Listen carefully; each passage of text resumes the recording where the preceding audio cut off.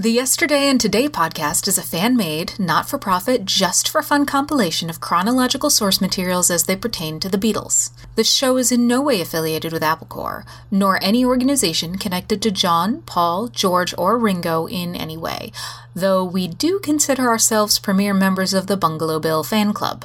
So kick back, turn off your mind, relax, and download the stream. We hope you will enjoy the show.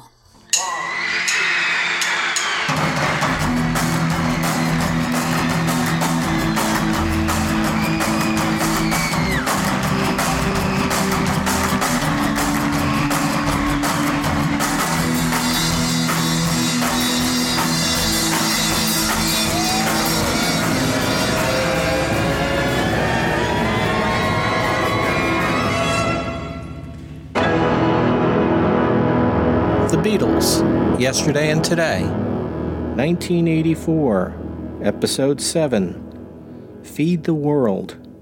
In this episode, we will cover the months of November through the end of December.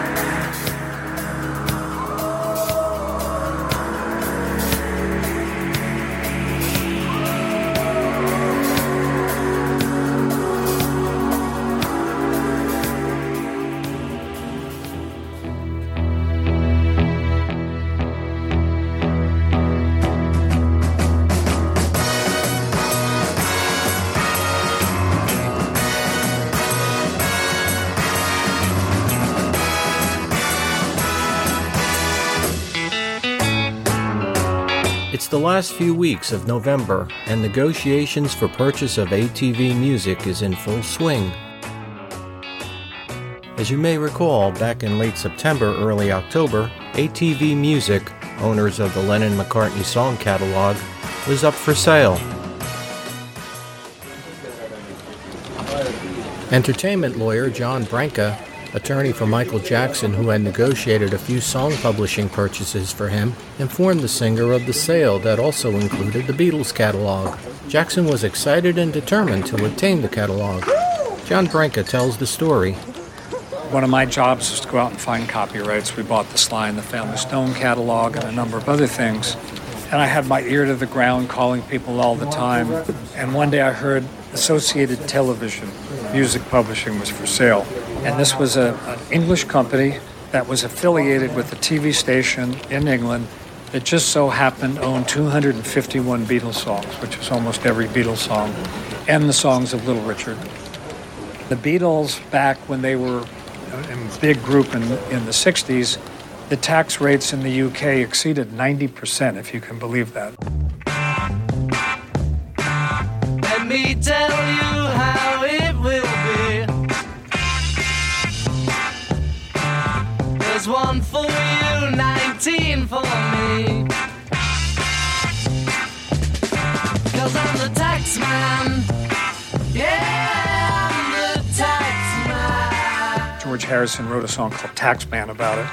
Should 5% appear too small? Be thankful I don't take it all. 'Cause I'm the tax man. Yeah, I'm the tax man. And so to avoid personal service tax on the income songs they created, these songs were placed in a corporation that created some capital gains income, except for one thing: the Beatles lost control of the company. And it got taken over by a robber baron, and so they received their songwriter royalties, but they no longer own their own music. And these are some of the greatest songs in the history of rock music anyway. If you're listening to this song, you may think the chords are going wrong, but they're not. He just wrote it like that. When you're listening playing late at night. You may think the band are not quite right, but they are. They just play it like that.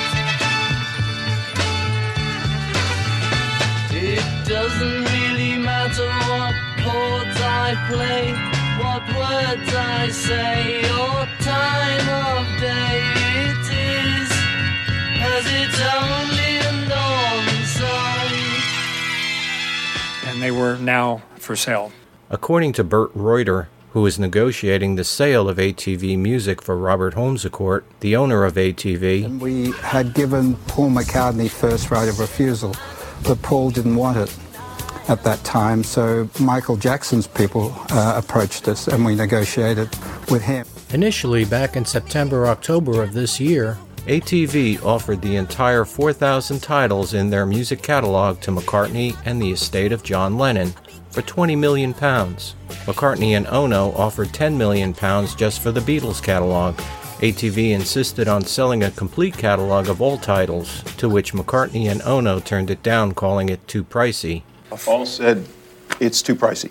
Too pricey. Leave it alone. And Michael's view was these songs, you can't put a price on a Picasso.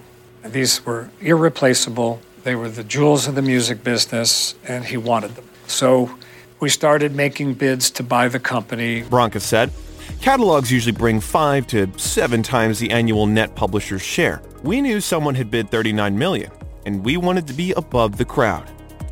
You better run, you better do what you can. Don't wanna see no blood, don't be a macho man. You wanna be tough, better do what you can. So beat it. But you wanna be bad, just beat it. Beat it. No one wants to beat it. Show it how funky, don't just fight. It doesn't matter who's wrong or right. Just beat it. Just beat it. Just beat it. On November the 20th, 1984, Michael communicated the $46 million bid to ATV's owner, Robert Holmes-A-Court, and at the same time requested a meeting. Holmes-A-Court was a South African-born Australian entrepreneur and Australia's first billionaire. Holmes-A-Court was one of the world's most feared corporate raiders through the 1980s, having built his empire single-handedly from virtually nothing to a diversified set of holdings and a media group with an estimated valuation of $2 billion Australian dollars. Everybody told us we were overpaying. So to try to secure the deal, I followed a strategy where we did the due diligence on this company before ever having a signed and enforceable deal. So we did the tax due diligence, the financial accounting due diligence, and the legal due diligence. Probably spent $1 million at that time, and a lot of effort. We had people in England, we had people in America going through the books and records. And Holmes-A-Court knew that. I thought it was our competitive advantage, but he looked at it as our competitive disadvantage because he said these fools have spent so much time and money doing the due diligence on this, they can't afford to lose it. What I didn't bargain for was the fact that this man could not keep his word no matter what. So every time we shook hands on a deal, he decided he would disappear and I'd go back to him and he'd change it. It was more, and the price kept going up.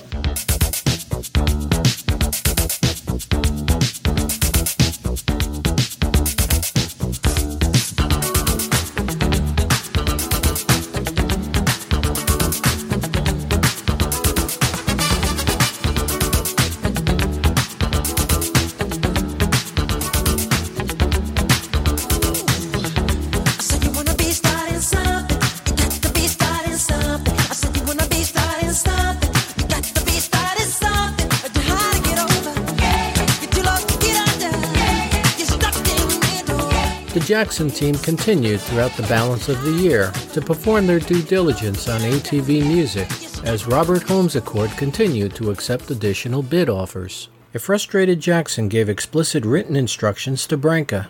Yes, he gave me a note, which I still have. John Johnson had said to him, don't over-negotiate. If it's something you really want, don't over-negotiate. Just pay the price.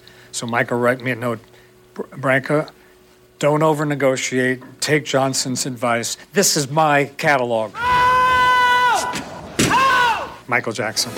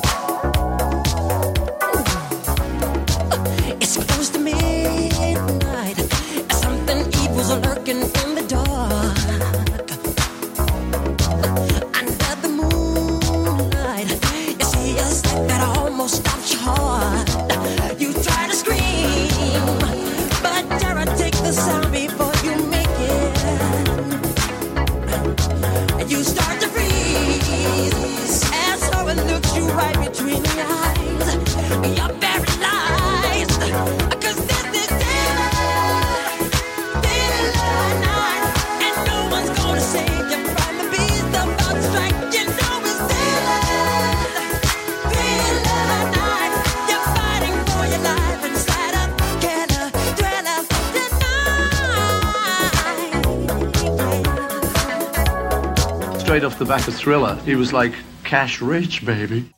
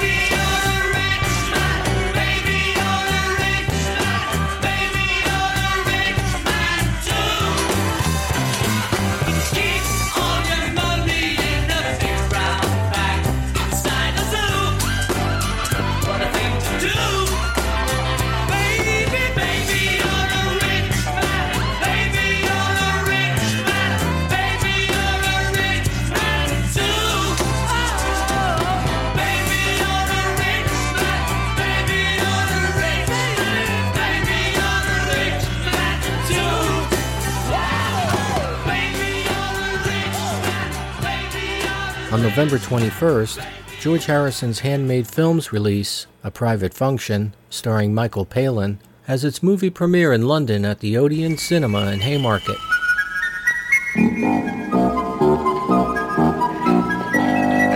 My Lord Mayor, distinguished guests, ladies and gentlemen, it is my great pleasure to propose to you now a toast. Handmade Films invite you to a private function. The happy... A private function for only the select. Goldman, not on my list. They're very well off. Quite apart from anything else, Henry, just think what we shall be having to eat. Betty! Not much fatter, and it's a bit since we've been. She put on a couple of stone. A private function in the leanest of times. Are you not eating your spank? A private function starring Michael Palin. He's put his foot on my bonnet. Take your foot off my bonnet. And Maggie Smith. Who's this woman behind me? The corrupt of this wine. Wish I had one or two maraschino cherries. It'd show we had cocktails. I don't have cocktails. I'm carrying you, Gilbert. A private function that was almost a public disgrace. Steal a pig. It's not as if there are pigs to steal. If there were pigs to steal, the butchers would steal them, wouldn't they? Oh, it's you all over, all talk, promises. You were going to take this town, Gilbert. We're going to look that silly. Silly, but finished. We've spent a lot of money on that pig, Howard. It's my understanding it doesn't exist. You'll wish it existed on Thursday when you're sitting down to a scratty bit of lettuce and tomato. Maybe we could put it to sleep. I think it's gas. No. I can smell gas. Mr. Turnbull thought he could smell gas. It's Mother. Take your clothes off. What? Strip. There'll be blood. Joyce. Come on. Come early to avoid getting a seat near the toilet. You got something we want.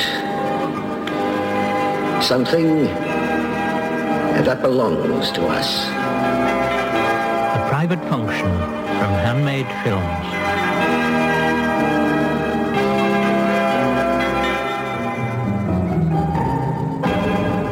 This premiere is a charity event with the profits going to the Save the Children's work around the world, including the disaster relief program for victims of the African famine.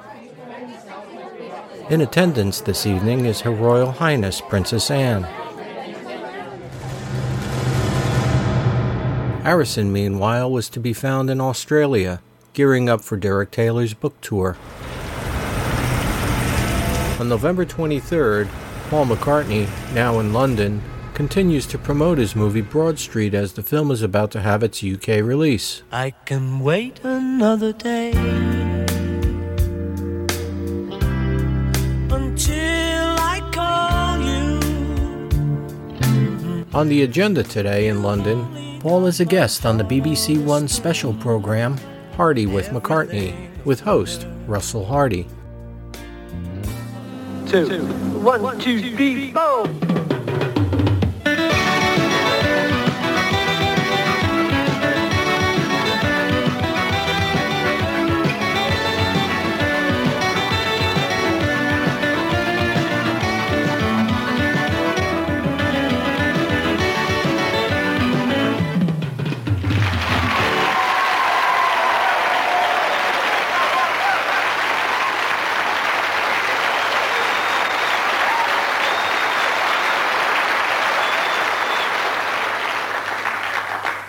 In the 1979 Guinness Book of Records, there was an award to my guest this evening, which was a triple superlative for 100 million albums, 100 million singles, and 60 gold discs. And it rightly recognized him as the most popular music composer ever.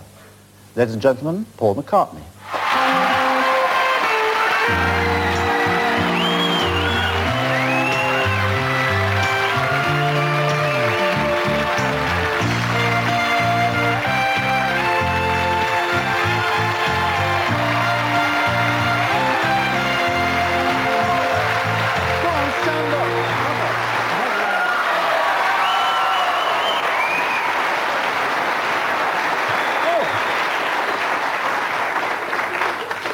They've recognized you. They know who you are. Last time we worked together, which is about a year ago, you were actually mixing with George Martin the tracks of Broad Street, which is about to burst onto us, and that was the last time we met. And it's opening when? Next Thursday, isn't it? Yes. Any trepidation? What, me? Nervous? No. Terrified. Do you keep your fingers crossed, are you? Very much so, and anything else I can find. Or it's offered to you? Well, yes. This is right. Moving forward into areas which might be dangerous for you, artistically I'm not talking about, which brings us to Broad Street. Now, it's a very big, slightly crazy step for you to take, isn't it? Because you took everything on. Just tell us what you took on. Well, I wrote the thing originally, the film, which is the first cheeky step. But you do, when you do stuff like that, you just do it out of the art of it. You just do it for the fun of it. You know, you don't make a painting or write a song to be criticised later. You don't think of that.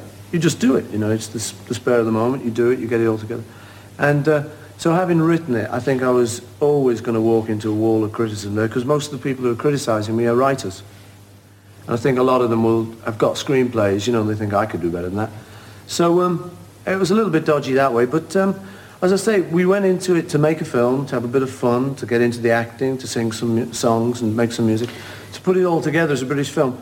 So I'm just happy that we did it. Let's just tell people what it's actually about, because it's not a complicated thing. No. I mean, it's a day in the life of a pop star who may or may not be called McCartney. Yeah, and it's some tapes go missing. Some tapes go missing. And the fellow who's suspected of taking them has got a criminal record.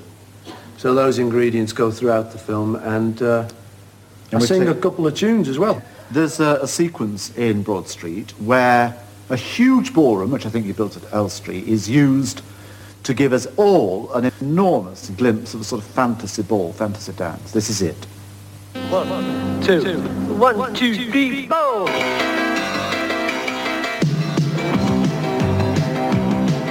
When I used to smile when I was a pup, sailing down the Nile in the China Cup with a recipe for a lovely day sticking out of my back pocket.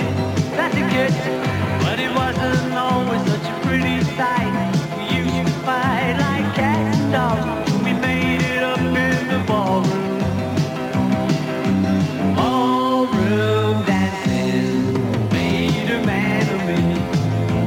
1, 2, 3, 4. I just plain adore your ballroom dancing. Seen it on TV. I got what I got. Ballroom dancing. Big beat. Here we go. Well, I used to fly when I was a kid, and I didn't cry if it hurt a bit. On a carpet ride to a foreign land, at the time of Davy Crockett waved the sword, but it wasn't always such a pretty sight. We used to fight like cats and dogs, and we made it up in the ballroom. Ballroom dancing made a man of me. 1, 2, 3, 4. I just plain adore your ballroom dancing. Seen it on TV. I got quite a lot. Ballroom dancing. Big beat.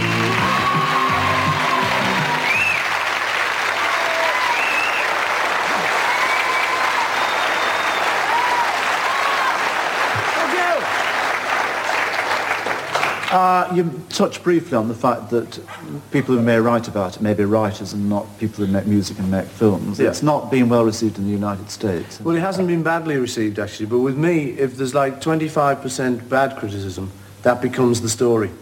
There's actually, there's been 75% very good reviews, but you don't notice them. And do you It's not care? as good a story. Do you care? Well, I mean, I'm glad there's 75% good reviews. You can't, I care, yes. Of course But of course you do, everyone cares. But you can't ignore it, it's there. You've got red blood inside you. That's right, Russell. Who shall we hit? Don't you simply want to stand for the rest of your life, as I do, under a Niagara of unqualified praise? Well, sounds all right to me. Because one of the things you did also in Broad Street is where you go out into the street yourself. You're not that old man who goes down the street. Right, Now, yeah. what made you go out into the street and play? Again, a lot of the things in the film, a lot of the sort of extra ideas was suggested by just talking to the director. And I said to him that when we started off, that was where we started off, a guitar, and you'd walk home from each other's house and you'd sort of play your guitars as you went, you know. So that's the kind of the basic thing that I do, really. And I told him how I liked it. And I quite fancied getting out on the streets, anywhere. The real streets? Yeah, just getting disguise on. And going out in the real street and just busking for a while, you know, and see if anyone recognised me. If they didn't, I'd just try and be, you know, real busk.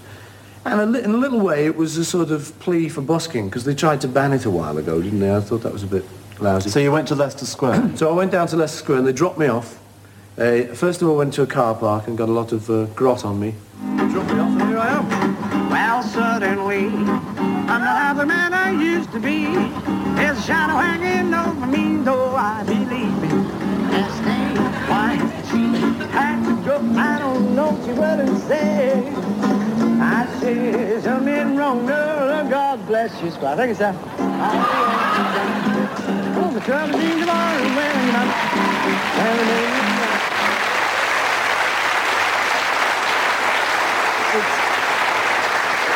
It's candid camera. It's a sort of candid camera. Yeah, it was a candid camera. There was a van, you know, darkened windows opposite me there. Yeah, how much did you collect? Oh, it was good, actually. I collected something like £4 or £5. And how long? I was out there for about an hour. And there was some great people. There was this punk come up to me. And he turned out to be American, like a visiting punk. He said, are you Paul McCartney? I said, you kidding? Yes. He went off, you know. And then there was this great fella who was an old jock. And he was obviously out for a night on the town and so, you know. And he had a pocket full of change he didn't want. So he comes up to me, he's using me like a lamppost, you know. He says, are you doing great, son? He never looked at me, he goes, he unloads all his change on me and wanders into the night, you know. But it was funny, actually, because I said to the assistant director on the film, I said, sometimes you get a bit guarded, you know. I said, what's going to happen here is somebody tomorrow is going to say, Paul McCartney busked last night in the street, and he got £3.50, £4.50, and wouldn't you know it, he kept it. Right? You know, that's the sort of thing they want to do to me these days. It's a little current vogue. Anyway, so I said, well, to counteract that, what you must do is take this money to the Seamen's Mission. I don't want to touch that. Right? He says, right. And he took it down. We went to the charity. And they are ready, are they, to take a swipe at you when they want to? Well, I mean, you know, what happens is if you kind of get some success. I mean, now the story about me and my money. I mean, it's just growing daily, have you noticed? I think I'm on about £60 a minute now. It's not what Russell's paying me, I tell you that. I haven't even got a watch on. But you're using your money as well. No, but I mean, it's not true, for one. I'm not on £60 a minute, it's just that the story goes up. It feels like it. It feels like it. All I've got to say to you is give our regards to Linda, give our regards to the family, give all our regards to Broad Street, and on behalf of everybody here and everybody who's been watching, I'm giving my regards to you and thank you. Thank you, man. A few days later, on November 25th, McCartney involves himself in a special Christmas charity record. Although unable to attend the recording session, Paul contributes a few brief spoken messages that are inserted into the track Feed the World. The charity is to help the starving drought victims in Africa. The recording is organized by Bob Geldof of the band the Boomtown Rats, who has a very distinctive laugh.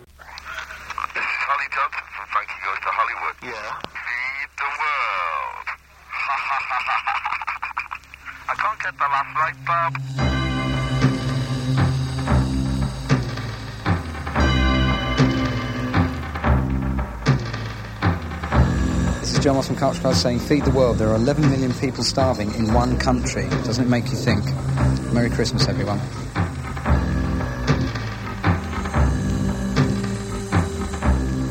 Hello, this is Gary Kemp from Spandau Ballet. Happy Christmas, everyone. This is John Taylor from Duran Duran. Happy Christmas, everybody, too. Hello, this is Paul McCartney. Sorry I can't be with you. I can't get the last right, Hi, this is Simon from Duran Duran. I'd like to say, I'd like to wish you a happy Christmas. Okay, well, this is Bono here, the singer with U2, wishing you a happy Christmas and a Merry New Year. Is that right? Hello, this is Paul McCartney. Feed the world. No, it's good. Sorry I can't remember that. I was over there. Hello, I'm Siobhan. Happy Christmas. I'm Sarah from Bananarama. And from me too, Karen. I'm Paul Weller from the Style Council. I wish you all a happy Christmas. This is Johnny Fingers from Boomtown Rats, and I'd like to wish everyone a happy Christmas. Hello, this is Major from Ultravox. I forgot there was some other group here today. Just have a good Christmas and enjoy yourself. Oh, yeah, this is Stuart Adamson. This is Tony Button. This is Mark Ziggy. This is Bruce Watson from Big Country. Feed the people. Stay alive. Hello, this is Glenn Gregory from pt7, wishing everybody a very Merry Christmas and a Happy New Year.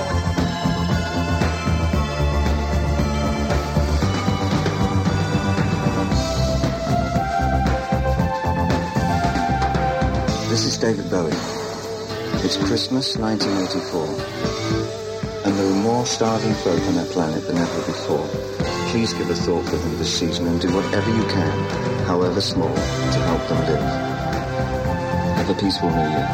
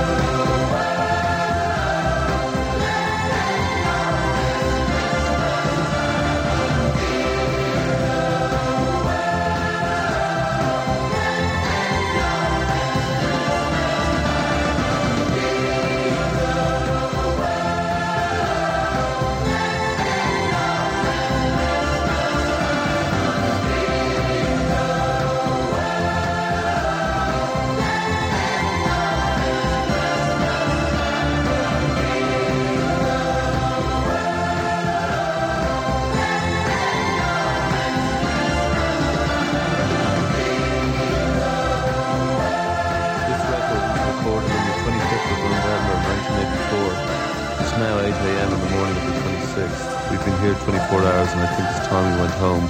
So from me, Bob Geldof and Midge, we'd say good morning to you all. And a million thanks to everyone on the record. Have a lovely Christmas. Bye.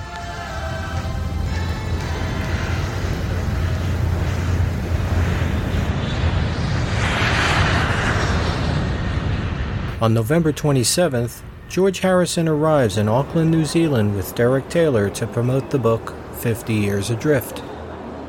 George Harrison returned after an absence of 20 years. The former Beatle is here to launch a book written by the man who handled the group's publicity.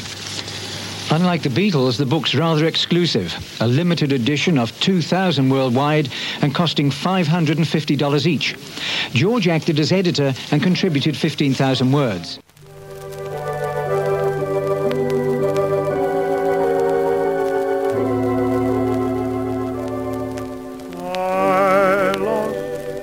Sunshine and roses, I lost the heavens of blue, I lost the beautiful rainbow, I lost the morning dew. The next day in the afternoon, George and Derek sit down in front of 300 press, photographers, and news crews. George Harrison chose New Zealand for his first press conference in many years. But why New Zealand? It's a funny thing to come and do, come all the way to New Zealand for lunch. Well, because of my involvement with Derek and the publisher, and also because New Zealand was just a place I wanted an excuse to come back here.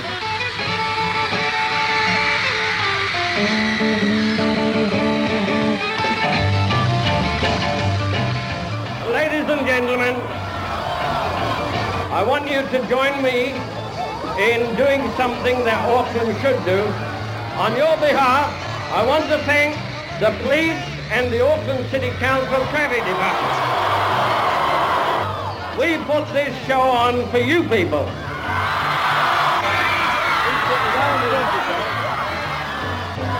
John Lennon.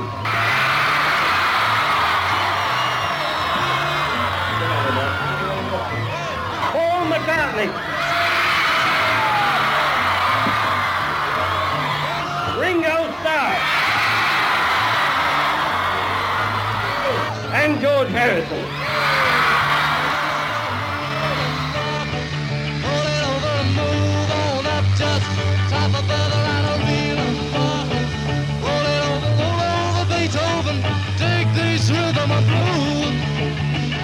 Harrison was known as the quiet Beatle, but today he had it mostly to himself as he held court at a press conference to mark the launching of the book 50 Years Adrift. The book includes a detailed account of the heyday of the world's most famous rock group. And while it may still be true that all you need is love, to own this book, also be prepared for a hefty price tag. It costs $550 in a limited edition of 2,000. George, how easy was it working with Derek? Very easy, very easy. That's why I've known him 20-odd years. It's very simple, really. We share many things in common and enjoy the same kind of jokes. So it's pretty easy. We thought that this would be a good book to do it this way because it is, in a way, very colloquially written, although there are some literary allusions.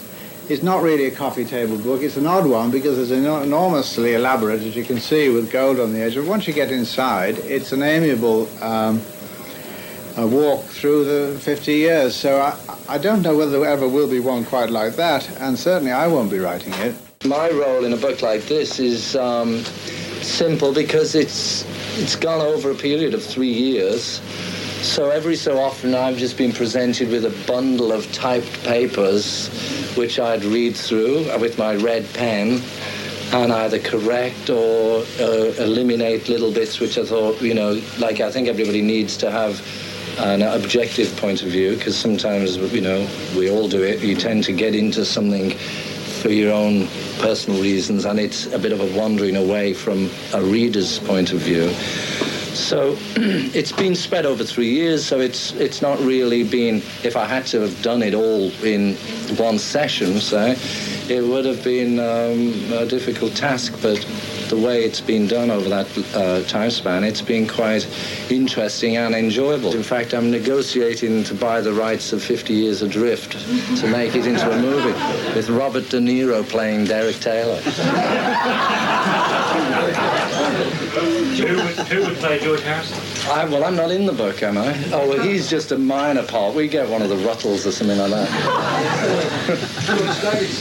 Apart from books, what's George's attitude to music today? Well, I don't have to make records any longer, which is a relief, because I'm not really of the competitive nature. You know, I don't want to have to go out there promoting and doing all this stuff which is necessary now. I mean, let's face it, it's a sort of cutthroat business, and I'm not really into that, so I no longer have to make records. But having said that, I found since I don't have a commitment to the music industry, I have been writing much more music than I've done in the past.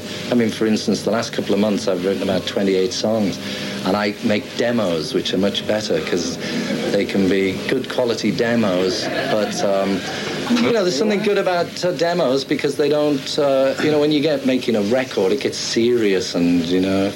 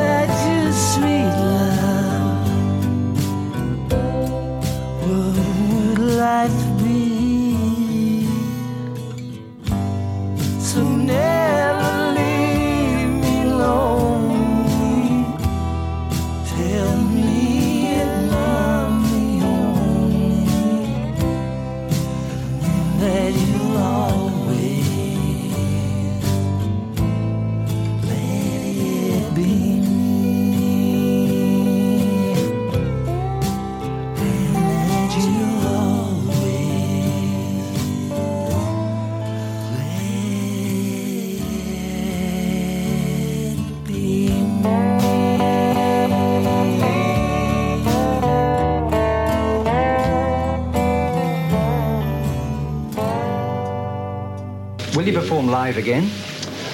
Well, what do you think this is? It's still working here. Music, I don't know. I doubt it, although it's too much trouble, you know. It really is a lot of trouble.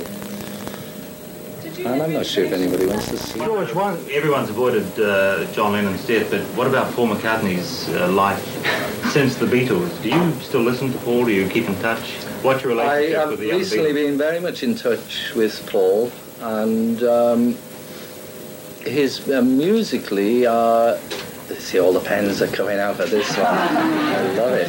I think No More Lonely Nights is a lovely song. I like it a lot. No more lonely nights. No more lonely nights.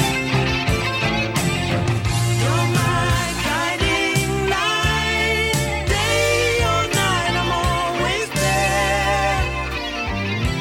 I haven't seen his movie, so I can't comment. Of the old Beatles numbers now? Well, I've not really heard it all. I've heard Eleanor Rigby and For No One. I think it's okay. It's okay. Is it pleasing on you? I can't understand why he did it. It makes me think it must be because he got the publishing of it or something back off of Sir Lou Greed. Do you think it was sacrilege? No, he wrote the songs. It's like he says. I mean, if I wanted to sing "Here Comes the Sun," is that sacrilege? I mean, I wrote it. I mean, it's the same. Paul wrote those songs, and good on him, he can do them. I think he would have, been better off to have not done so many of them, and had more new tunes. But he's not doing so bad.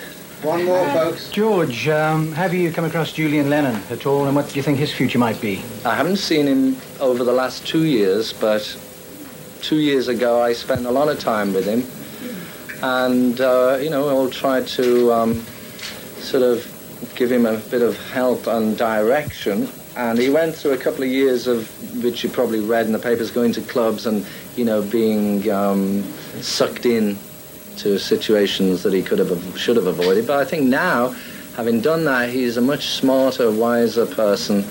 I've seen him just on TV doing interviews and singing his song. I think he's got a great future as a musician and a songwriter.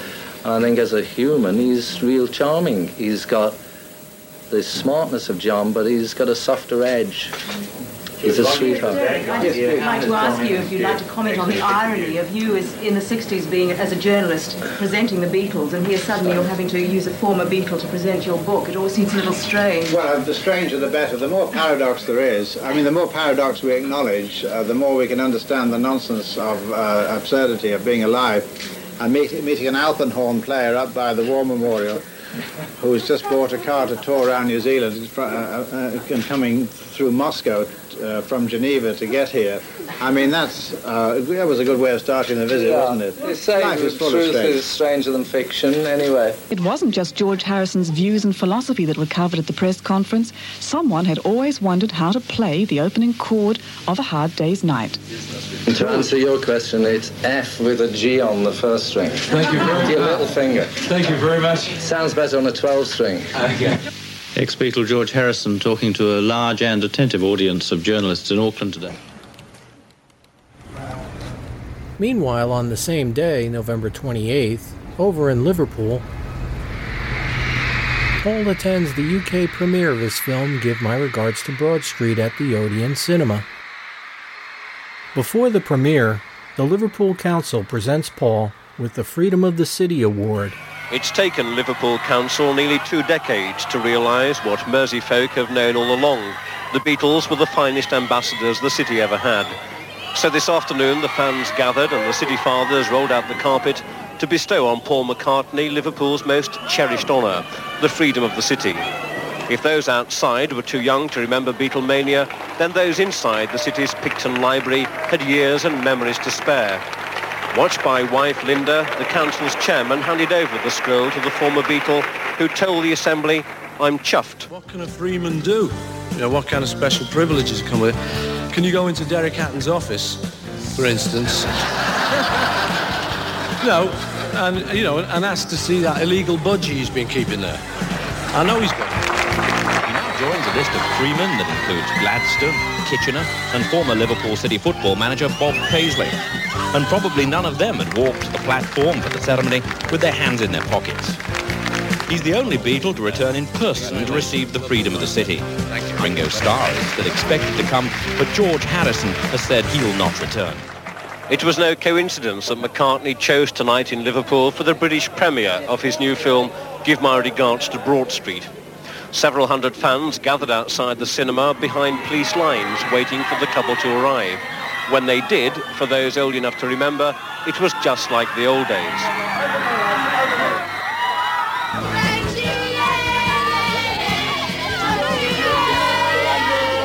Paul McCartney came home to a familiar tune, and there were shades of Beatlemania about the reception, although this time it was more affectionate than hysterical. The film has been panned by the critics, variously described as a string of pop videos loosely knitted around a thin plot. Not that anyone cared in Liverpool tonight. When it goes on general release on Friday, this is one city where there'll be few seats in the house to spare. Colin Baker, News at 10, Liverpool. The next day, November 29th, following the Liverpool UK premiere of McCartney's film Give My Regards to Broad Street, the English press prints several unfavorable reviews of the film. Paul is not disturbed by the negative reviews and agrees to an interview with an old Liverpool schoolmate, Peter Sissons of BBC News 4. But the film itself has already been roughly handled by film critics in the States, and after its showing in Liverpool last night, it got another bad press in today's papers here. In a moment, I'll be talking live to Paul McCartney from Leicester Square, but first, Nick Glass assesses the film and the critical reaction.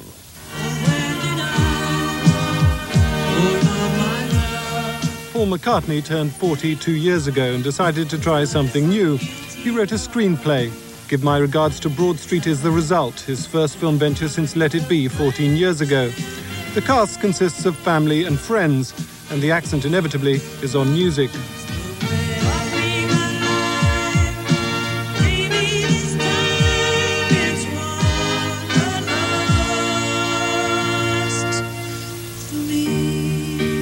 McCartney's talents as singer and songwriter aren't in doubt. His film is another matter altogether. It took 2 years to make and cost some $9 million, some of it Paul's money. And the suspicion is that it's turning into a $9 million turkey. 1, 2, 3, 4. McCartney seems to have ignored the fact that writing for the screen is a highly refined craft. The director, Peter Webb, was making his first feature, and it shows. But then he was working with the thinnest of plots. The film is about a day in the life of a pop singer called Paul McCartney. The master tapes of a McCartney album go missing at the start of the film, then turn up an hour and 40 minutes later at the end. The publicists describe it as a full-scale musical with a quixotic plot. McCartney himself calls it an old-fashioned musical and a good night out. He went to the States for the film's opening there last month with his wife Linda, but the promotion doesn't seem to have helped. The American reviewers sharpened their knives. Variety said the film was characterless, bloodless and pointless, a feeble concoction. The Washington Post headlined its review, McCartney's Wrong Way Broad Street. Give My Regards to Broad Street, it said, is the worst movie of the year. It is egomania run riot. And an American television correspondent wasn't any kinder. McCartney's performances are lifeless. He can't act, but even when he sings, he seems bored, as if he's above performing for us. Ringo seems bitter, not funny. Linda is painfully self-conscious. This is little more than a $9 million home movie. Compared to the Beatles films, Give My Regards to Broad Street needs help. The film opened in the States in 311 cinemas. Now in its fourth week of release, it's showing in just 28. And according to the Hollywood trade papers, it's only taken some $1.4 million at the box office. Back home, where the film was premiered in Liverpool last night, the reviews have been equally harsh. Today's Guardian says the film offers an object lesson in how not to integrate musical numbers into a narrative. The Sun says Paul's oldie is no Goldie. With a gossamer-thin storyline, it is overblown video rubbish. The Daily Star said, you can't revive a corpse, and this film is a complete non-starter. The Times has a review out tomorrow, saying that generally this must be the worst film that ever cost $9 million and 2 years' work. Ultimately, of course, the film will succeed or fail on the strength of McCartney's music. If it doesn't make its money back on cinema release, there's always the video market and a sale to be made to television. And of course, it should help sell a few more McCartney albums. Well, Paul McCartney joins us now live from his premiere party. Get out of that, Paul. Hi, Pete. How are you? I'm very well. I'm a long time no see. Well, I hate him. I can't stand him. I hate his music. I think it's a home movie. It should never have been made. What do you reckon? Well, I haven't seen it yet. I'm reserving judgment till later tonight when you've been kind enough to invite me to see it. Listen, a lot of what you said was wrong. It's taken over 1.4 million. It's in the top 20 of the American films. The reviews have been about 50% good, 50% bad, all of which you showed, I noticed. What about Equal Time, Peter? And as an old Liobian, I'm totally ashamed of you. I went to school with this man. I should explain to you. I'll explain another time what an old Liobian is. But tell me what point the critics missed, the ones that we showed. I think making a film like this with music and plot, trying to mix the two, is actually a very difficult genre. And people, I think, don't realise how difficult it is to do that. The people who liked it weren't expecting too much, so that the kind of slight plot that it has, my fault because I wrote it, it really doesn't kind of get in the way of the music. I think personally that it's okay, you know, and I think the more you see it, the better it is. But what can I say? That was a terrific reviews you just laid on me. Well, you say the more you see it, people will only see it once, won't they? No. You want them to come back seeing it time after time? Physically force them back to see it time after time, Peter. So, generally, you didn't expect these rough reviews? No, generally I did expect this and rougher. But the thing is, I mean, I've never let that put me off in the past. If you remember, Sgt. Pepper had terrible reviews. She Loves You was like one of the worst records of the year. And Van Gogh had his ear cut off and never sold a painting. Would you like to take this opportunity to say a few words to the critics who we quoted? Well, not really, Peter. Some of them, my best friends are critics. How much money do you stand to lose if it fails? Nothing. Why is that? Well, because it's 20th Century Fox's film, and already it's not actually losing money. I say, what happens is with me, as you probably know, being in the media, is that if I do attract some bad reviews, those are the ones that are shown. And you'll notice those are the only ones you showed, and your man there who was doing the criticism was all he mentioned. In actual fact, there is another side to it, and they're people, and they are going to see it, not in huge droves, but as you probably know also, this isn't a massive budget film. The man's talking like $9 million is a huge budget. It's actually a very small budget. So for what it cost to make, it's actually doing quite well. One of the American critics you saw there described it as a $9 million home movie. Yeah. I mean, was it an indulgence for your own fads? No, the thing is, you see, anything I do, I think looks like an indulgence. You know, people tend to think even if I write a song, it's like, oh, he's indulging himself again. But when you start off on a piece of art or whatever you want to call it, you start off with enthusiasm, you know. And if, in the end, you can't please everyone, I mean, I'm still happy with the enthusiasm we generated during the film. And I personally actually like it. And I'm proud to have done it. It's a British film. It's made.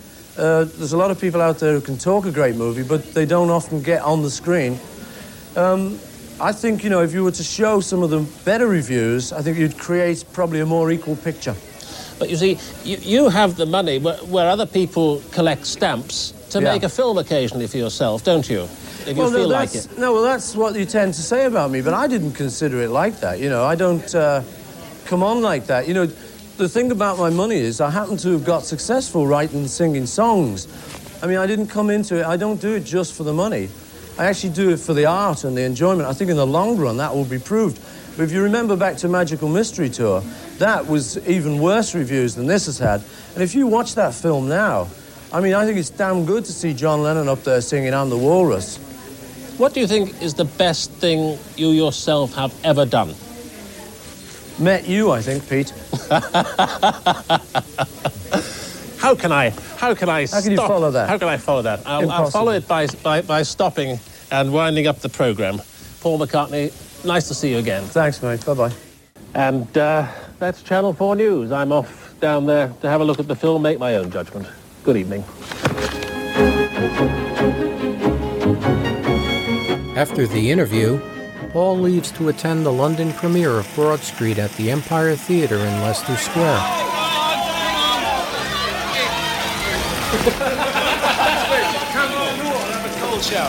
He arrives with his wife Linda. We're not late. You are late? No. Film started. Ringo's star and his wife Barbara, George's wife Olivia, and Tracy Ullman. Hello, Norway. How are you? Howdy, howdy, howdy.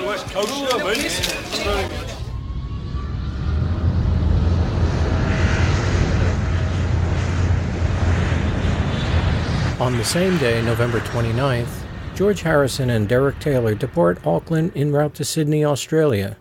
The next day, the pair attend another promotional press conference at the Sydney Opera House. Whatever you want with the cameras, we'll do it.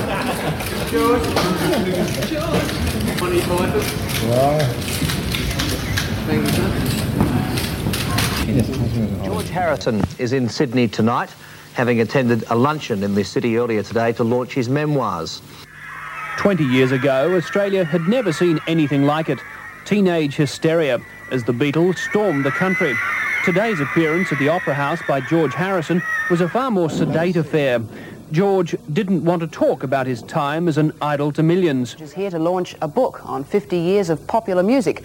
The book was written by longtime Beatle associate Derek Taylor, and it's fairly exclusive. Only 2,000 copies were printed, and they sell at $375 each. George Harrison's normally reluctant to talk to media, but Morris Parker managed to get this personal interview. You know, the Beatles is a thing of the past, and that's all. You know, it's like, you know, it's pointless us talking about the Second World War, although they tend to talk about it forever, you know, like they miss it. I think it's better to be here now and live in the present, and that's the only reluctance I have about the Beatles. But generally, it was a happy time, and we had fun, but it's over, you know, that's all.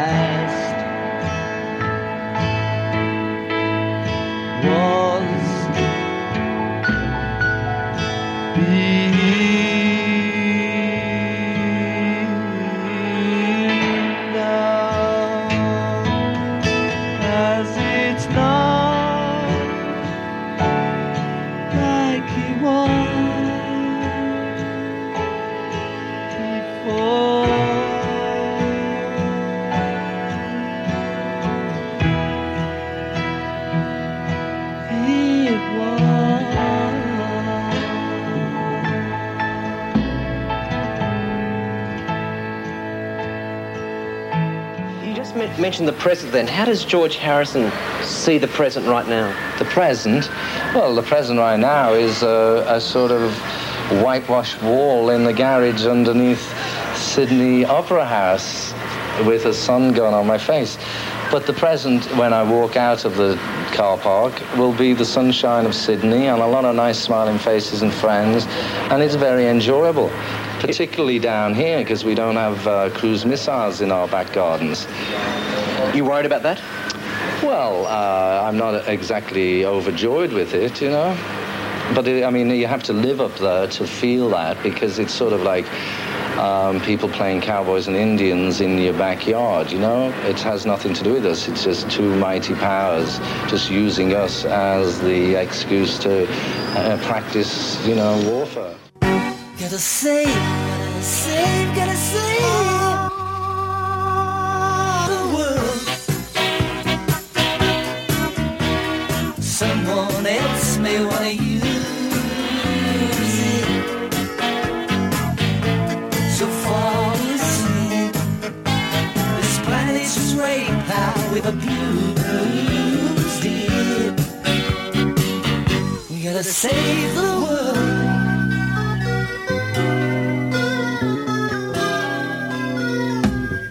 Russians have the biggest show, with their long fingers everywhere. And now they bombs in outer space, with laser beams and atomic waste. would you describe yourself as a legend? I wouldn't. You wouldn't? No. In his own A lunchtime. legend in my own lunchtime, yes.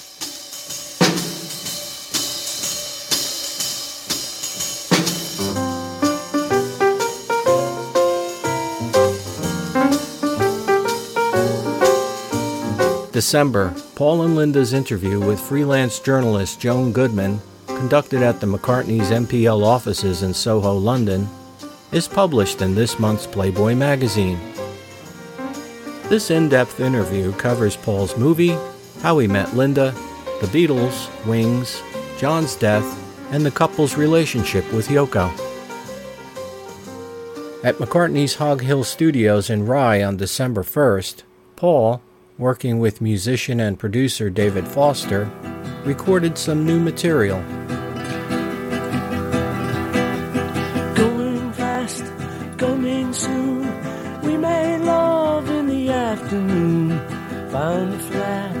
After that, we got married. Working hard for the dream, scoring goals for the other team. Times were bad, we were glad we got married. Like the way you open up your hearts to each other when you find a meeting of the minds. It's just as well, love was all we ever wanted. It was all we ever had.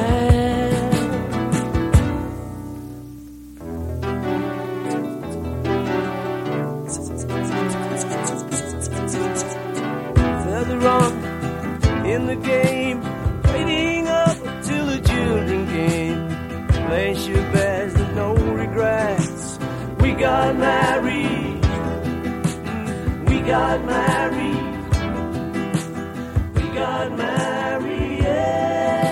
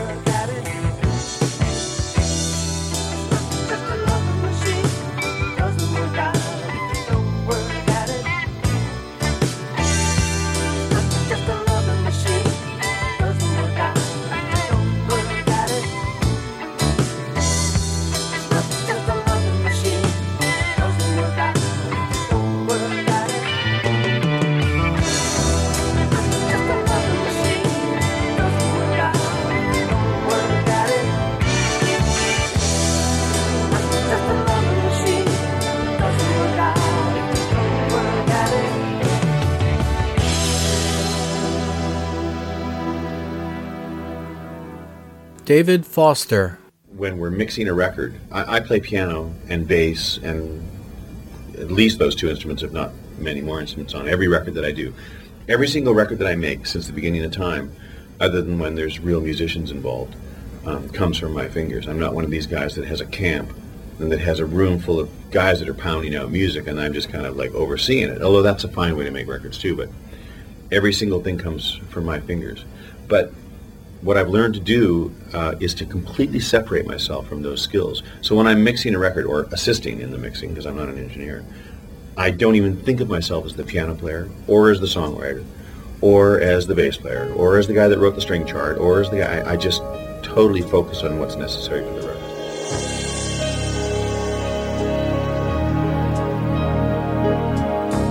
How much you got, how much you wanna take.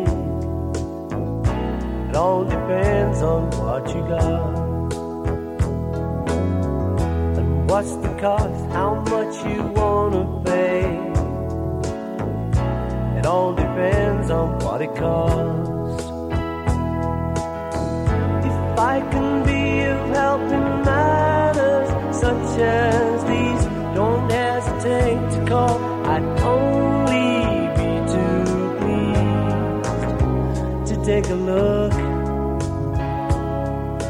Pleased to take a look. Hold on, Indiana. Don't let go of your dream. Put your head held high. You would touch the sky. In your long forgotten scheme. Hold on, Indiana. Don't let go of your dream. It's important to us.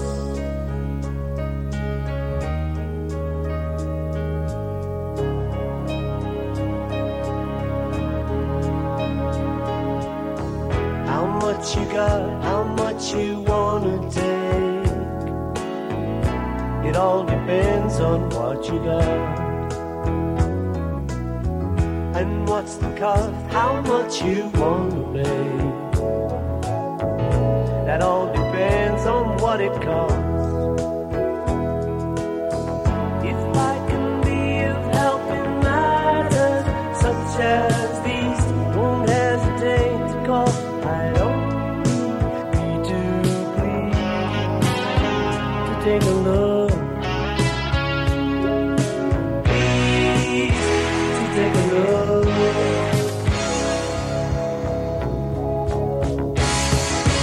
Hold on, Indiana. Don't let go of your dream. Put your head held high. You would touch the sky in your long forgotten scheme. Hold on, Indiana. Don't let go of your dream. It's important to us.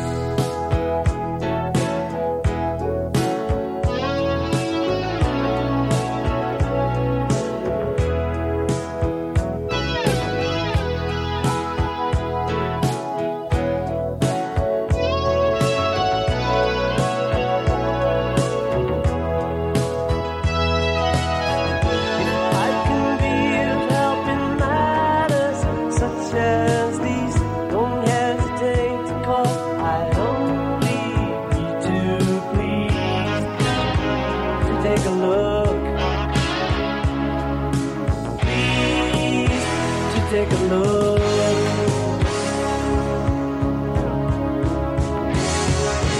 Hold on, Indiana. Don't let go of your dream. Put your head held high. You would touch the sky in your long forgotten scheme. Hold on,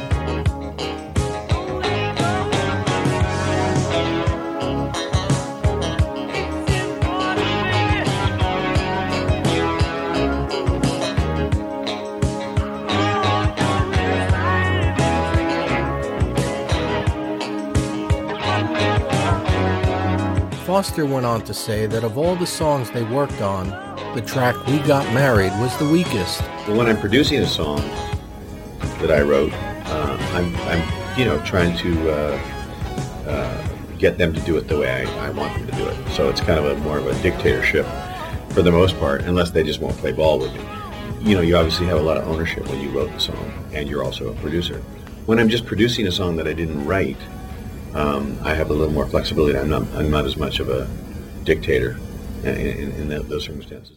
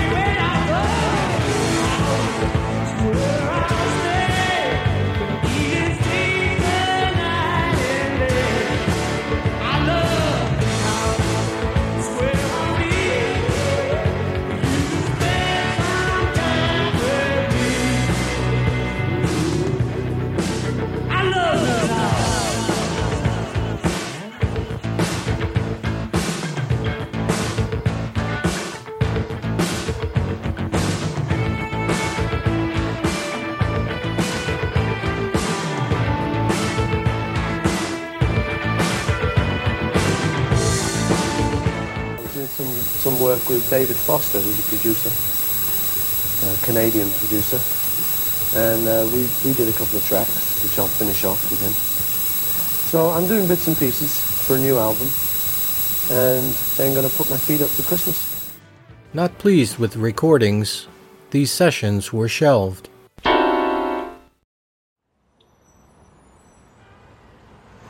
December 8th, remembering John Lennon. It's been 4 years since his tragic murder, and the world mourns again. In Australia, Beatle George Harrison talked about the death of his friend John Lennon. Everybody in this room has had friends who've died, or parents or relatives or something. It's not a particularly happy affair at the best of times, let alone when some loony does it. It affects you the same as Gandhi or Mrs. Gandhi or Kennedy, anybody, except it's a bit closer to home, that's all. Question, thank you. What about your family? Are you concerned at the moment with the recent kidnapping? That isn't recent. That is only recent in the newspapers. That affair happened ages ago. Is there an ongoing worry for you and your family? The only ongoing worry is the way people take something, whether it's for real or if it's false, and for the sake of filling a bit of print, they hype some mad story, you know? That doesn't help. I think that doesn't help. I think that contributed to John's downfall in a way, because if you notice, before he got shot, there was a upsurge in publicity saying, you know, all that, yeah, well, you know, he's got 3 apartments and a cow that costs $2,000 or something. You know, and there's general negativity that can be put out. You know, we can all be positive or negative, but like we said earlier about something else, that about people writing books about the Beatles, for instance, there does seem to be a tendency for people to be nasty rather than nice.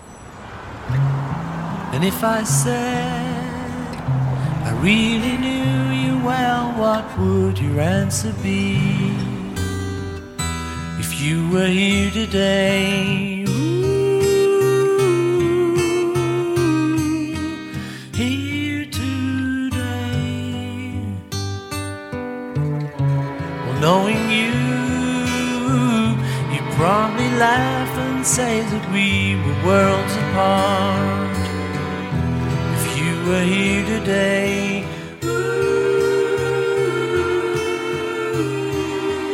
Here today. But as for me, I still remember how it was before, and I am holding back the tears. No, no.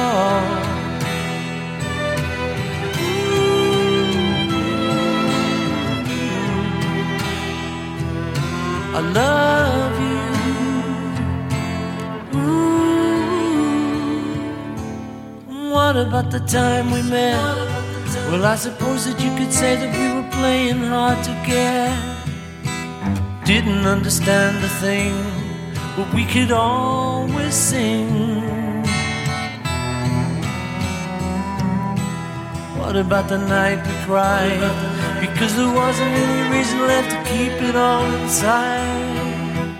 Never understood a word, but you were always there with a smile.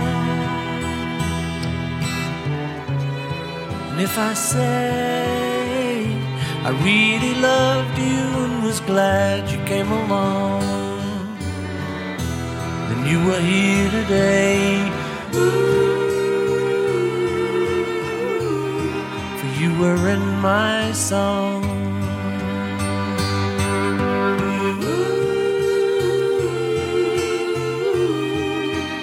Here today.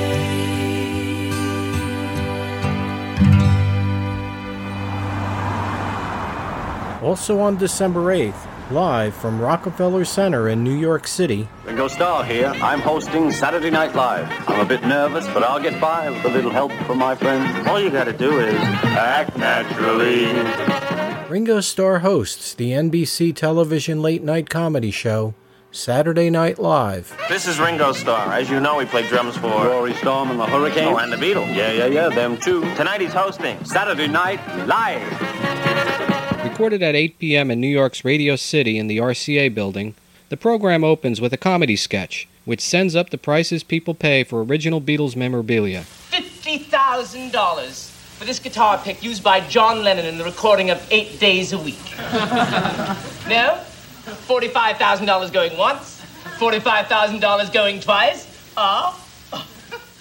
Sold for $45,000 to the gentleman sitting in the front row. Now, if you please turn to page 21 in your catalog, we now will take a look at lot 35. This is a very exciting little piece, a toothbrush used by the fabulous Paul McCartney in the recording of the album Rubber Soul. Now, as you see, it's a blue medium bristle Oral-B with one of those little pointy rubber things at the end. Yes, madam. Did Paul actually use the little rubber pointy thing? It is our understanding that he did, yes. And I will open up the bidding at $60,000. Do I hear 60? $60,000. Do I hear 70? 70,000. 70. Do I hear 80? $80,000. Do I hear 90? 110. $110,000 going once. $110,000 going twice. Oh, sold for $110,000 to the lady in the front row. And now, ladies and gentlemen, please turn to page 22 in your catalog. Take a look at lot 36, Ringo Starr.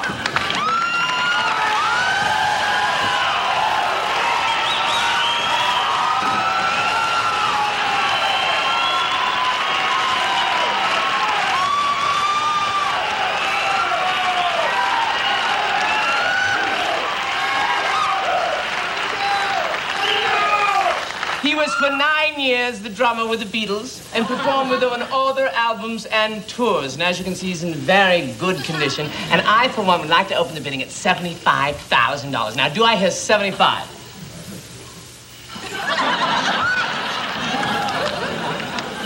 Do I hear $75,000 for this drummer with the Beatles?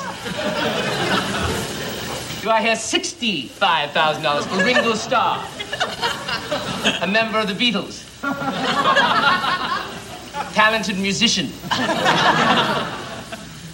Owner of a large ring collection. Yes, sir, 65,000? Oh, no. I was wondering about the jacket he's wearing. Yes? Was it by any chance ever worn by Paul?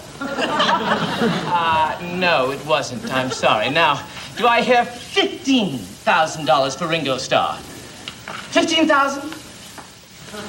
Good Lord, we're dealing with a human being here.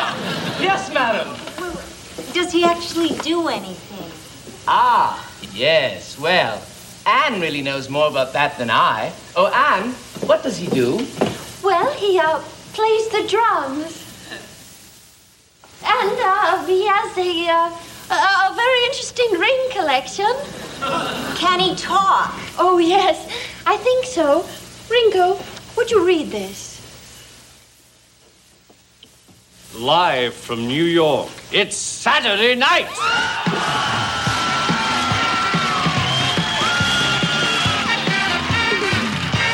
Saturday Night Live!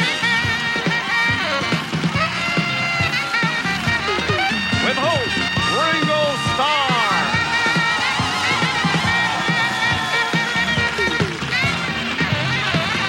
Ladies and gentlemen, Ringo Starr!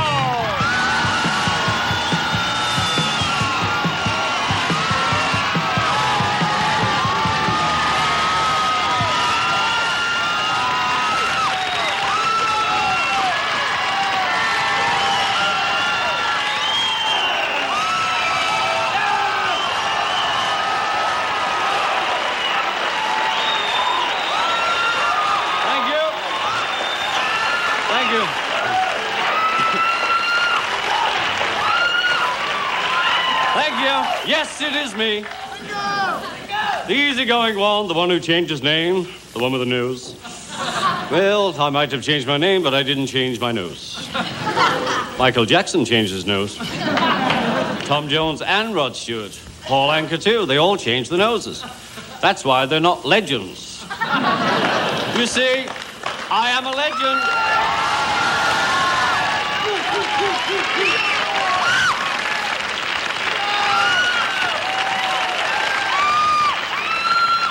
Yes, I made the crossover from superstar to legend. Mick and Elton are big, but they're not legends. Bob Dylan, he's a folk hero. Frank Sinatra's not a legend, but he's Italian. Being a legend is a good life, but a little secluded. We just sit round watching reruns of Star Trek.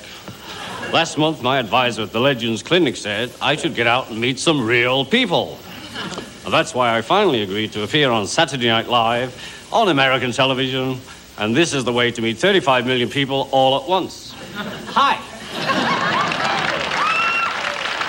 2, 3, 4, 5, 6, 7, 8. Hi, people. Okay, I told an old legendary friend of mine that I was going to host Saturday Night Live, and he said, wouldn't it be great if he came on and we did something together? Okie dokie. Where are we, brother? I mean, together. It's sort of a last-minute reunion. As a matter of fact, he flew in just this morning from London. Okie dokie. Please don't start screaming now. You know, I couldn't take that, and he couldn't. He's older than I am. So it's my good friend, Sammy Davis, Jr.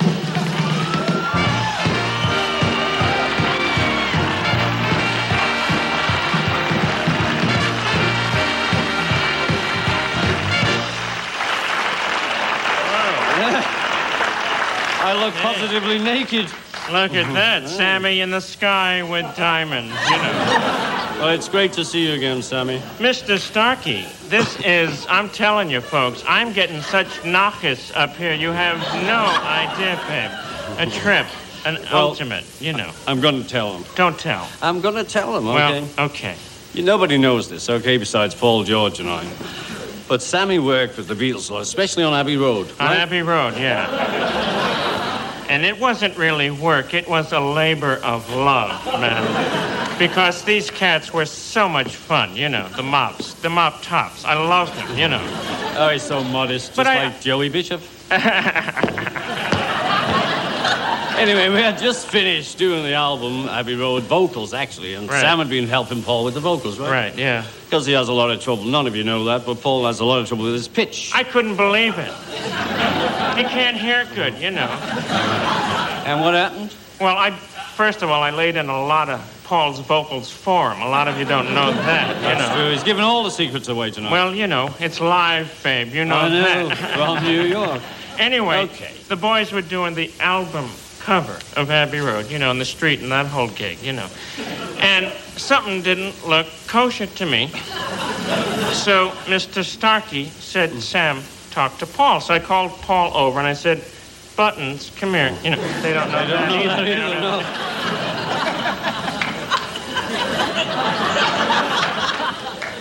I love this cat, man.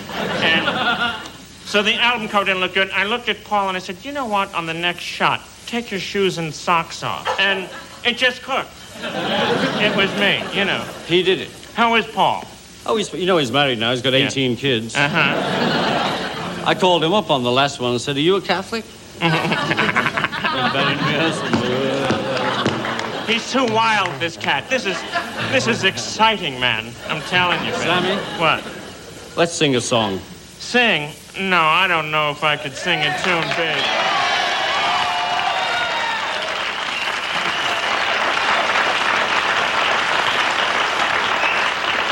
Thanks, I love that. It gives me too much spilkus. I mean, to write and arrange all the Beatle tunes that I did was one thing, man. But to sing live with you know, here, I mean, what would you do if I sang out of tune? Would you stand up and walk out on me? Lend me your ears and I'll sing you a song. And I'll try not to sing out of key. We get by with a little help from our friend, yeah. We're gonna try with a little help from our friends. Do you need anybody? I just want someone to love. Yeah. Can it be this old body? I want somebody to love. What kind of fool am I? Who never fell in love. Eat your heart out, Newly. It seems like I'm the only one that I've been thinking of. They're gonna put me in the movies. Ben. They're gonna make a big star out of me. I'll be the biggest cat who ever hit the big time. And all I gotta do is I gotta be me. I gotta be me. Find the light, sell it, babe. Oh, I gotta be me. Daring to try to to do it or die. I loved it. I'd like to be under the sea in an octopus's garden in the shade. What the hell does that mean, man? I don't know. But he let us in. Knows where we've been. At La Scala with Frank. Our little hideaway beneath the waves. This is so tasty, babe. I know. And every time I see your face, it reminds me of the places we used to go. Like the stuff we did with the Maharishi, you know? All I've got is a photograph, and I realize you're not coming back anymore. We all live in a yellow submarine. A yellow submarine. A yellow submarine. Wow. You know what, Sammy? You are the walrus.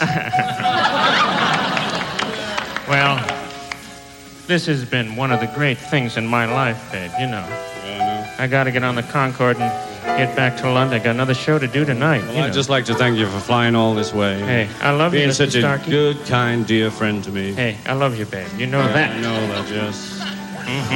Okay. I get by with a little help from my friend. That's me, babe. I got high with a little help from his friend. We get by with a little help from our friend. With a little help from our friend.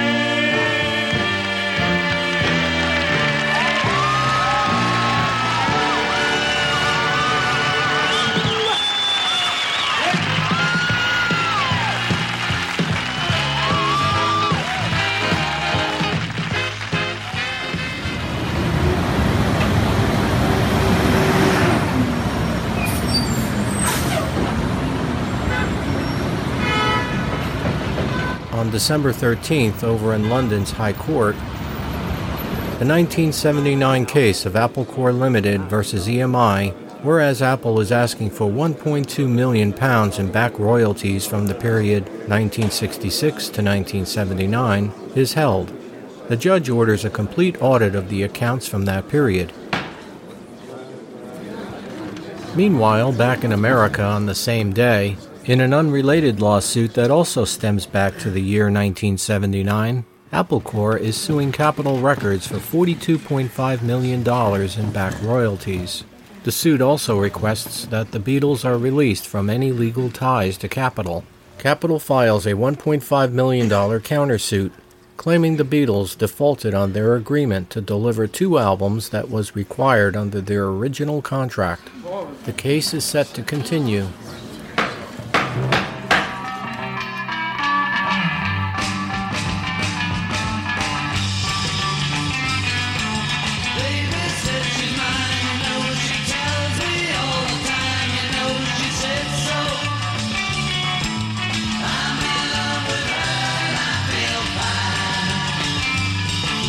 Ironically, EMI and Capitol reissue the Beatles single I Feel Fine for the 20th anniversary of its release.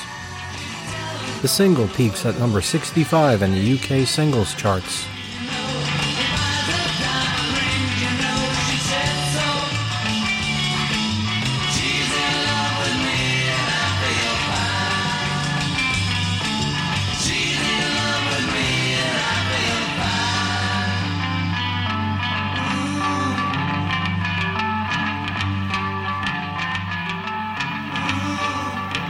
A band that was really big in the 60s along with the Beatles. Many bands were, actually, but Deep Purple is a band that broke up in the 70s, as you well know, for an awful long time. They went their separate ways, and now they have gotten back together again. Deep Purple, Ritchie Blackmore putting them all together again with Ian Gillan on vocals.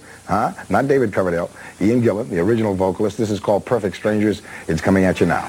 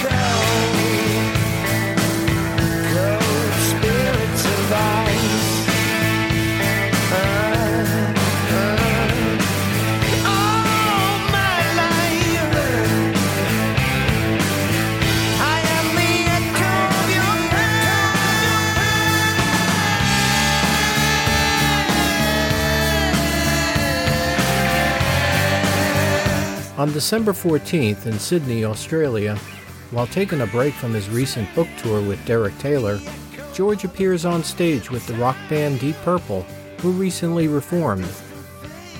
They're my neighbors, two of them, John and Ian. They live by me. I've known them now for probably 8-9 years. And yet they were so famous in the 70s, and I got to know them in the period after they'd broken up, before they reformed. So I never knew their music. I mean, I'd heard this one thing about Smoke on the Water or something like that.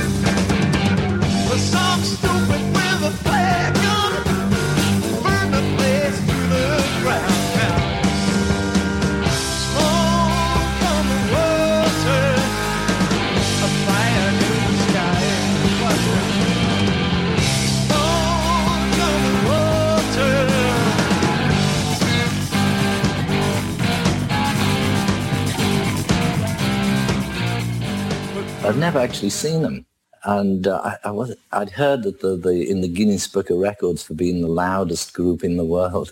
So I thought, well, I was in Australia at the time, and they happened to be doing a concert in Sydney, so I thought I'd go and check them out, get my earplugs, and I'll go and see them.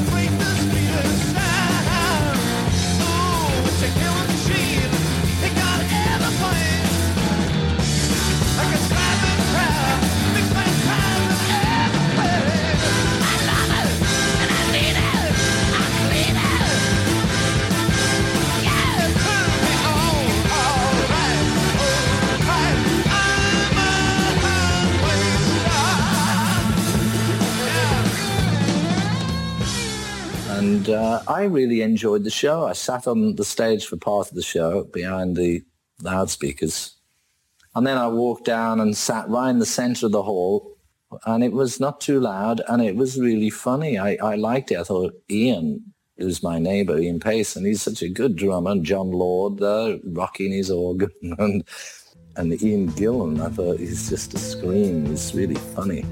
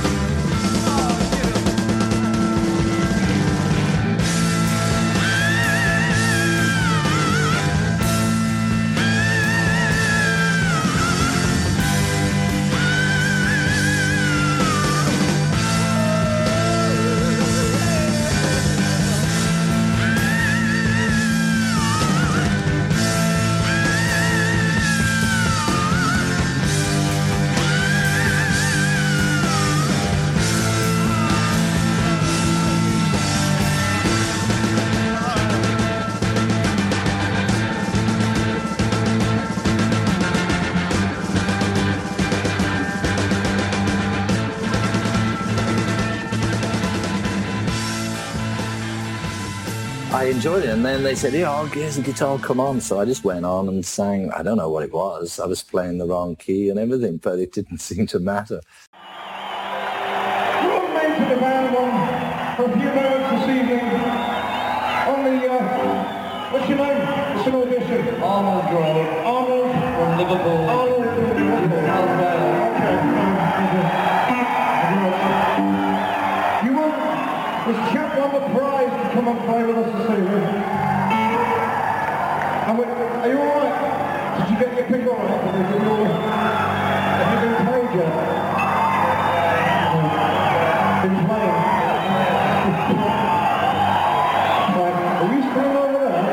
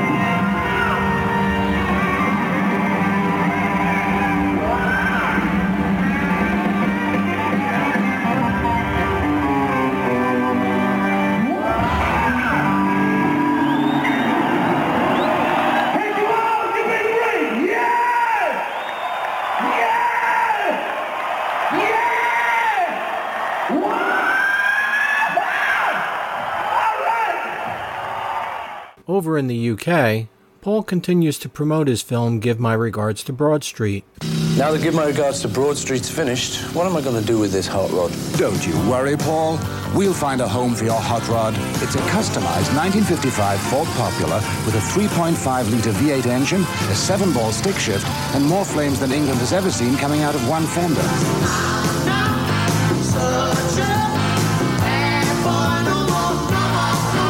I'm Paul McCartney, and this is the car I drove in Give My Regards to Broad Street.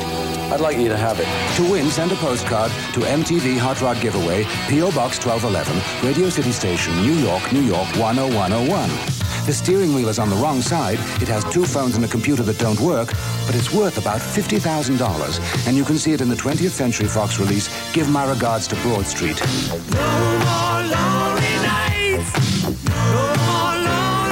Just one postcard for one hot rod. What can I tell you? MTV's Hot Rod Giveaway, the sweetest deal in town. Out of over 200,000 entries, the winner is Annette M. Smith, who lives in Kenmore, New York. Paul also films a promotional message on Fuji TV to air in Japan. Giving my regards to everybody watching this show on Fuji TV. My new movie, Give My Regards to Broad Street, has just been released in Japan. I hope you'll enjoy it.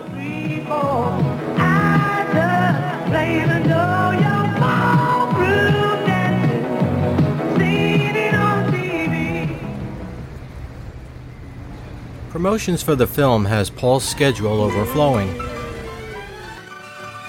In Britain on December 21st, on the ITV children's television program, Roland the Rat, Paul is set to appear. What's the point? We should be using all my personal friends, then we wouldn't have these problems. It's a good job I got my old mate Paul McCartney in this panto. Otherwise, we wouldn't have any big names. Hello? Hello? Mr. Roland Rat, please. Yeah. Hold on a minute. Well, it's for you, Reynard. Who is it? Sounds like Paul McCartney. Hello? Hello, Roland? Hello, Paul. It's my old friend, Paul McCartney. Hello, Paulie, baby. Hiya, how you doing?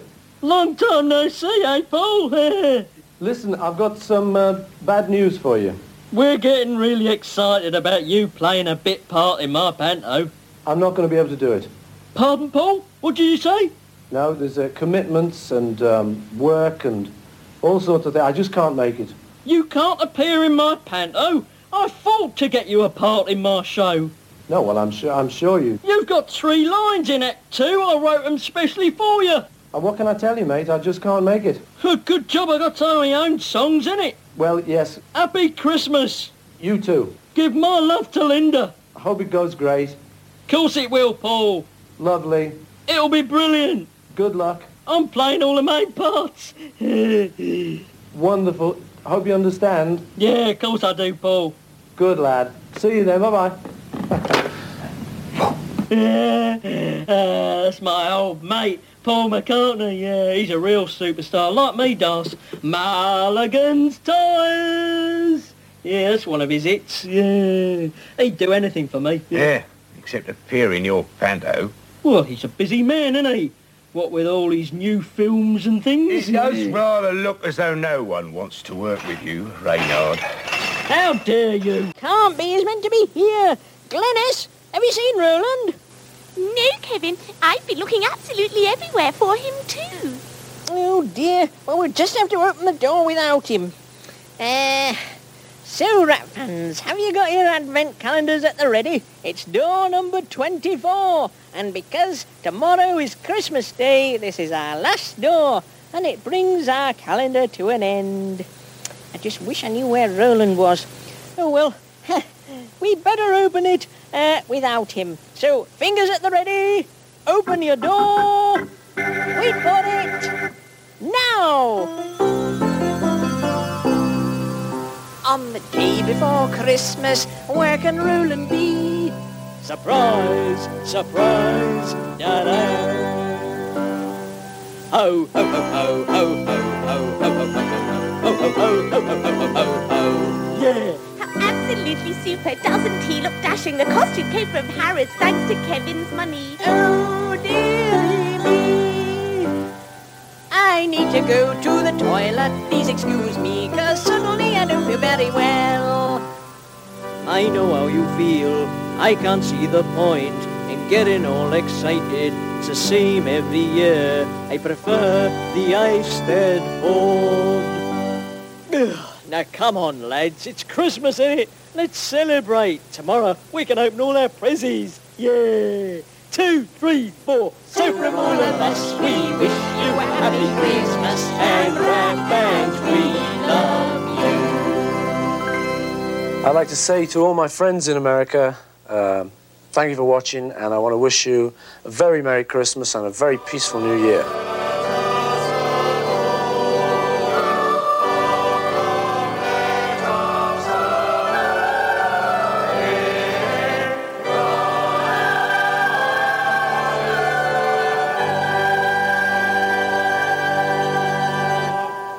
Thank you very much indeed, and from all of us here, a very happy Christmas to you. Have a safe and a happy and a peaceful Christmas. A very good morning to you from all of us here. Happy Christmas.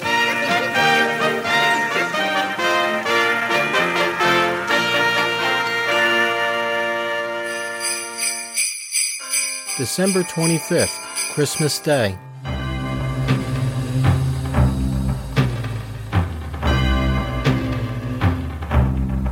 It's Christmas time. There's no need to be afraid. At Christmas time, we let in light and we banish shade.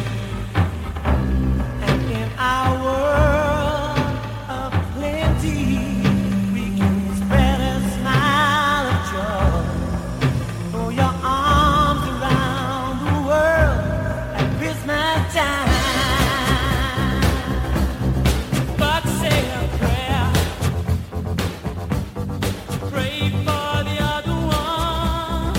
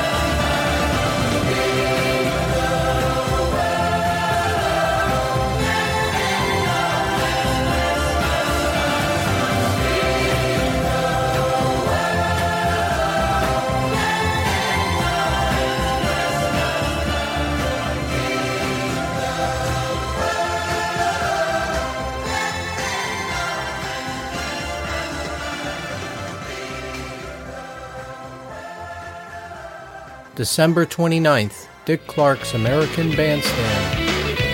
Hi, I'm Dick Clark, and we have been raiding my office once again here. Let me show this thing to you. I'm sure you recognize John Lennon, and that's Cynthia, his wife at the time. And the little guy, well, that's Julian Lennon, and a dog. It's funny, I remember when Julian came to the office, you saw that thing hanging there. He ran over and he recognized the dog. I can't remember the dog's name, but he knew, and he said, "Oh, yeah, I remember Fido," whatever his name was. I don't know how old he was in that picture. He was just a kid, but I've always had a very warm feeling for Julian. I like him because he made his own mark in music later on, and it's extraordinarily difficult to live in the shadow of a father of tremendous fame. But as I say, he did make his mark, and you'll see him today. I have a sneaky suspicion this fellow will not be able to be with us. I think he's going home for the holidays. I don't know how he's going to spend his New Year's. We'll find out when we get there. Ladies and gentlemen, Mr. Julian Lennon. Sitting at the doorstep of the house again to fall. I can feel you there.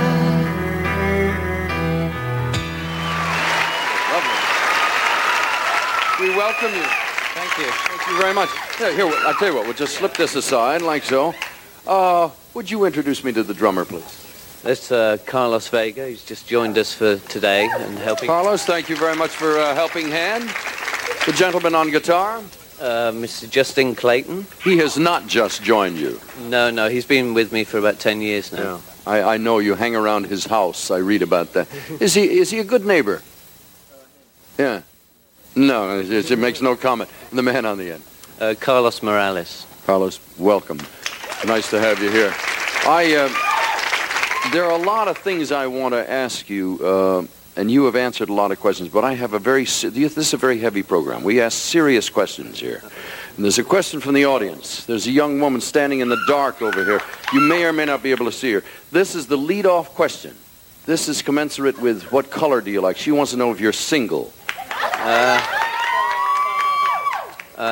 Sort of. No. I lied to you. All right, enough of the frivolity. Are you happy with your life?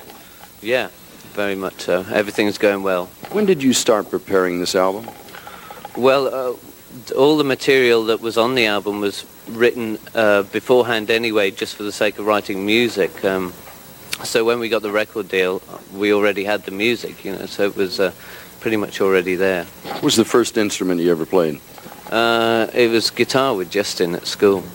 Did he teach you or vice versa, or was it collaborative? No, we both got taught by the gymnast teacher in the school. And whenever the fellow who taught you to play the guitar? Yeah, he's an old rock and roller, and whenever we had a break in school, he'd take us back to the gym, and we'd play away, learning old rock and roll songs. Are you going home for the holidays? Yeah, sure am. Where will you be New Year's? I'm not certain. I'm not sure. Well, enjoy. On a more serious note, now that this is such a big hit, and it's had to be a certain amount of trepidation going in, it's not as a big hit. Are you afraid of the future at all? Well, I've got a lot to work on for the next album. To make it as good, or if not better, So me and Justin will have to be working away there. So you work over the holidays after your party. What is the next song? The next one's Too Late for Goodbyes. I can't tell you how pleased I am you're here. Thank you so much. Ladies and gentlemen, Julian Lennon.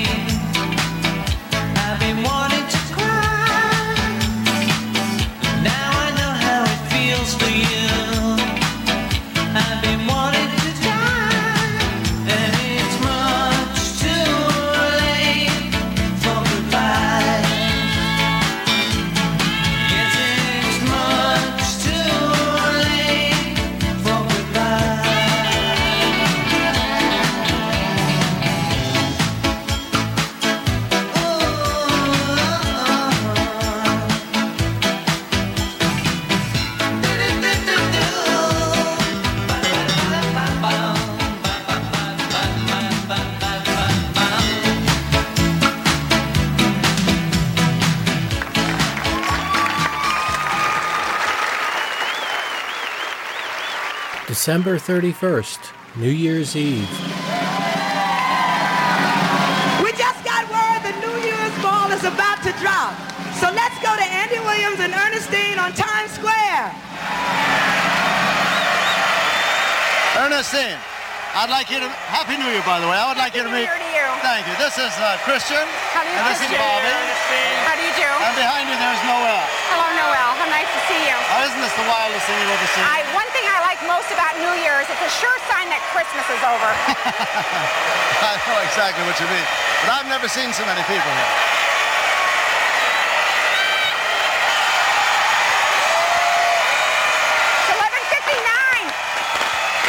Is it 11:59? It's 11:59. 60 seconds to go. The time is now 11:59. 60 seconds to go. 1984. What a year. We renewed Ron's lease at the White House. We've got 50 seconds to go. All right. Miss Liberty gave up her torch to a repairman, and a torchbearer in L.A. lit the Olympic flame. How much now, Lily? Almost 40 seconds to go. 40 seconds to go. And in 1984, we saw the telephone company broken up. Oh, yes, and that was the biggest mistake you've ever made. Go ahead, kick us while we're down. 30 seconds to go. Outer space went co-ed. Ronnie, here's my surprise. I arranged a conference call with Turienko. You two have never met. Can you guys hear each other? For our countdown to peace. 20 seconds to 20 go. seconds to go. That's it for 1989. Let's start the countdown. Here comes the ball. It's descending. 10. 6.5. We have 30 seconds to go. Shalom. Salam. Erding. Frieden. Near. Here it comes. It's almost at the bottom. 10, 9, 8, 7, 6, 5, 4, You're 3, way ahead of yourself. 2, peace. Happy New Year. Happy New Year. Happy New Year. Oh, Happy New Year.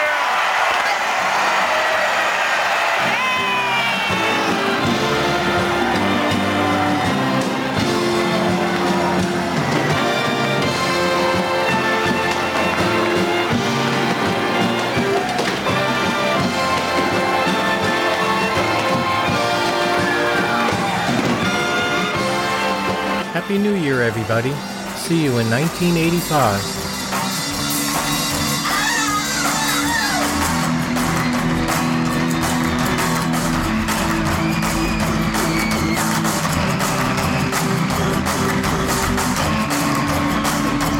For more information or to contact the show, visit yesterdayandtodaypodcast.wordpress.com or email at yesterdayandtodaypodcast@gmail.com.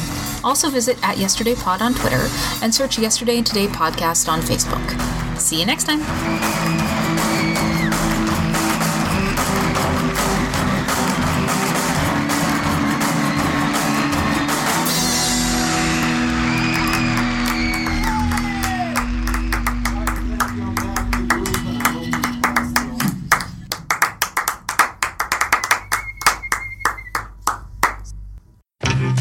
I'm Paul Kaminsky. I'm James Kaminsky. And I'm Wayne Kaminsky. And we bring you the Kaminsky family of podcasts, Yesterday and Today, and the Third Men podcast. You might know me from one of those dumb voices I do, or my dad from his better show than ours. Wow. And we're here to tell you about some cool merchandise you can pick up for the shows. As we mention in each episode, we do not in any way profit from these shows whatsoever, but to break even on some expenses, we have put up some cool merch that you can pick up to help support the show. Yes, some fun apparel, things you can put on yourself. Are we going to be selling Marks and Spence underwear? Don't worry, we will. You can head to our social media pages. That's facebook.com/yesterdayandtodaypodcast or facebook.com/thirdmen. Or you could head to society6.com/Kaminsky Family Podcast. That's society, the number 6.com/KAMINSKI family podcasts. Yeah, keep our lights on. I'm in the dark. Dad, any words of wisdom? Hello? The lights just went out. Guys, we need your help. Buy stuff. Perhaps a coffee mug that you can enjoy a beverage out of while listening to our shows. And if you haven't got yours, please send forth in and get a free one. All right. Thank you, Dad. All right, we'll see you on the podcast, folks. Bye. It's audio. You can't see me. For God's sake.